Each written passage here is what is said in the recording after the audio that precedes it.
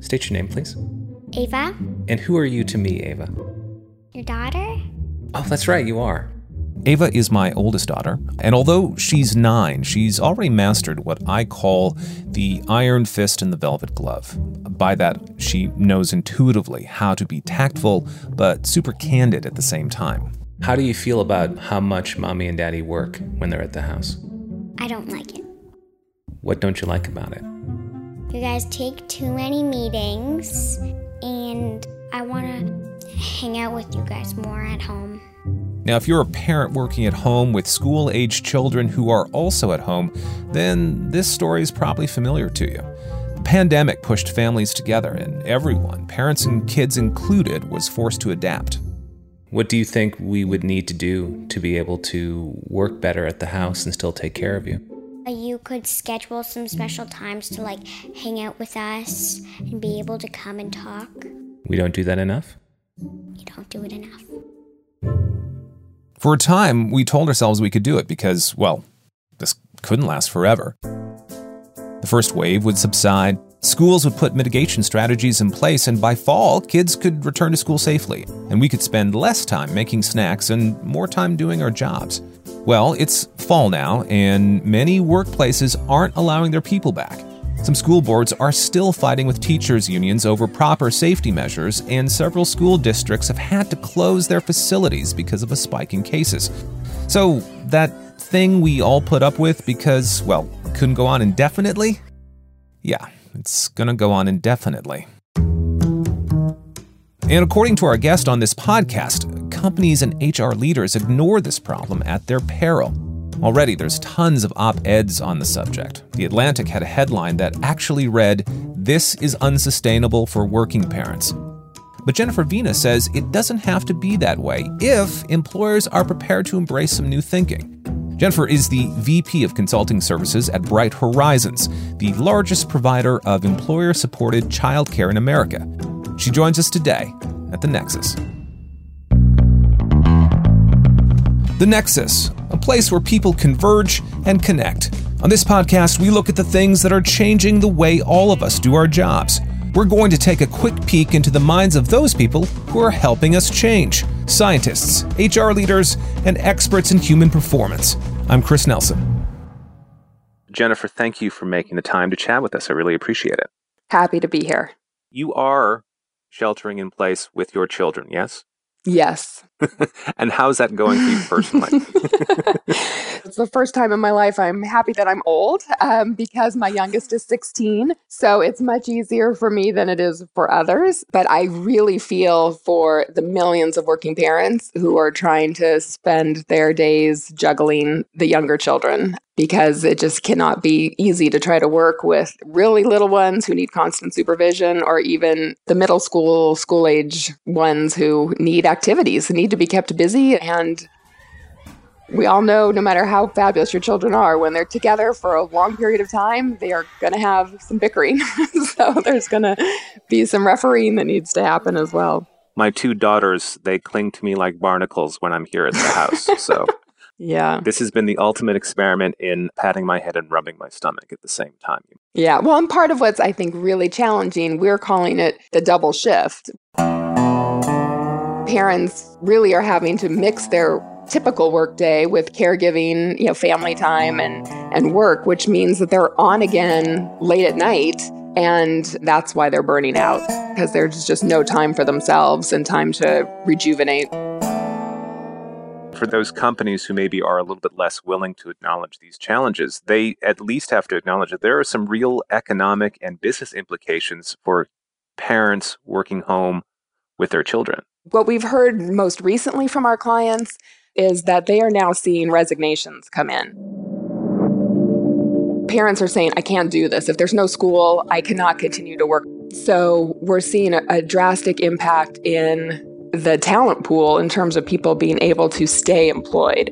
One study found that 13% of working parents had to either quit or reduce their hours due to the lack of childcare already during this time, with school potentially not going back. And the other impact we're seeing is the potential impact on women's careers in particular. So we're seeing that there are a higher percentage of women who have had to quit their job or reduce their hours.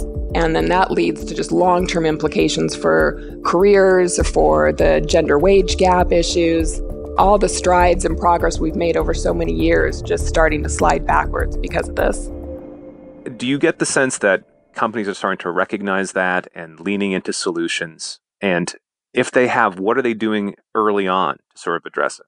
One of the things I think companies can do quickly and without any real cost involved is to engage their people managers, to have their supervisors reach out to their direct reports and have one-on-one conversations about how they are doing as individuals and what supports they need in order to manage whatever is going on in their home. We did a well-being survey years ago. We started one with our organization, which asked employees, how are you as a person? And we asked them, how are you doing financially? How are you doing physically? How are you doing personally, emotionally?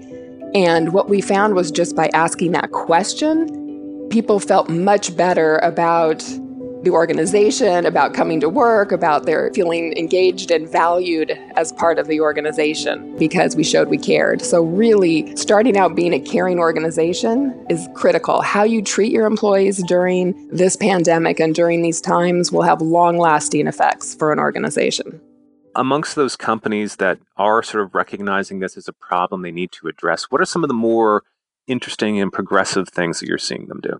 I think what's become apparent to employers is that it is very beneficial for them to control the supply of childcare. So the National Association for the Education of Young Children, which is the organization that sets quality standards for the country for childcare, their research showed that 40% of childcare centers are likely not to reopen following the pandemic. And so that is leaving parents with very few choices of childcare for their young children.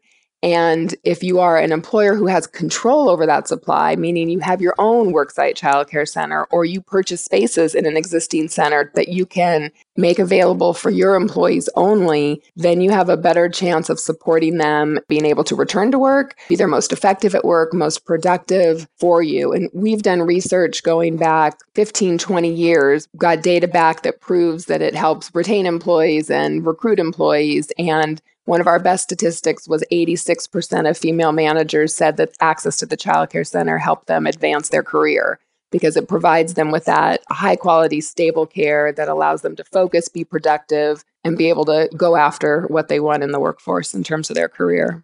Jennifer, that's great for companies who will see their people return to work. But I'm wondering about those working parents who will be home with their kids for the foreseeable future. You can support your school agers in two ways.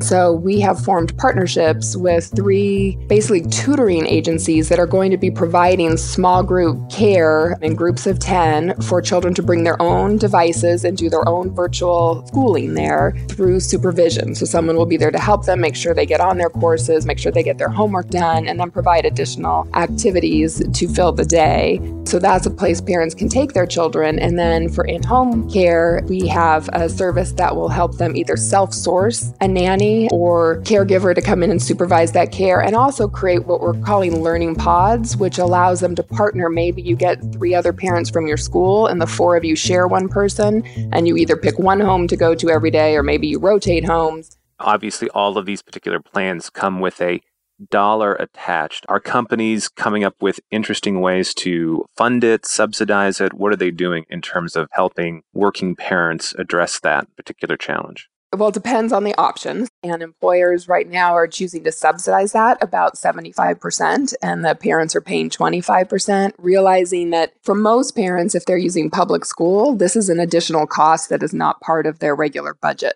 Some companies see the idea of addressing child care as a cost center, and a cost center at a time when their revenues may be declining. What's the argument you make to those particular employers that this is something that they need to address? The biggest argument would be without addressing it, they're not going to get the most out of their people. They're not going to get the productivity they need in order to get the work done. And they're probably going to see attrition as people decide they just cannot continue to juggle all of these responsibilities without support.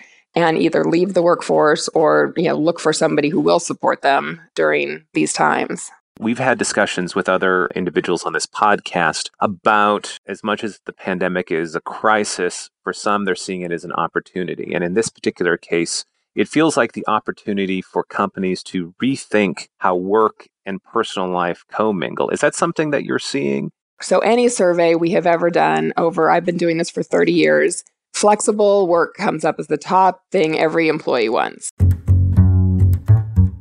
Because employees can use it for whatever reason in their life, they would like flexible work schedules, whether it's to accommodate a workout, to accommodate, again, children, family members, schooling, whatever it is that they're interested in. And so many organizations who resisted remote working, allowing employees to work from home either part of the time or all of the time, weren't given a choice, had to allow it. Just to summarize, what you're saying is companies need to lean into working parents' needs. They need to pay attention to all the things that they're juggling and, in all likelihood, recognize and acknowledge the fact that the cost of supporting working parents, although it could potentially be high, is still less than the cost of doing nothing.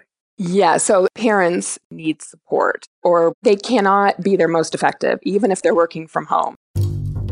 Jennifer, I want to thank you for making the time. This has been a really great conversation. Thank you for inviting me. I was happy to be here and have this conversation. If you're an employer who wants to provide unique childcare solutions to your people, Bright Horizons might have something for you. You can find them at brighthorizons.com. And be sure to check out their podcast, Teach, Play, Love, available now wherever you get your podcasts. And if you're looking for other neat ways to support your people, let Nexus Communications help. They've been helping companies for more than 20 years with industry-leading strategies, programs, and products. And my dad works there!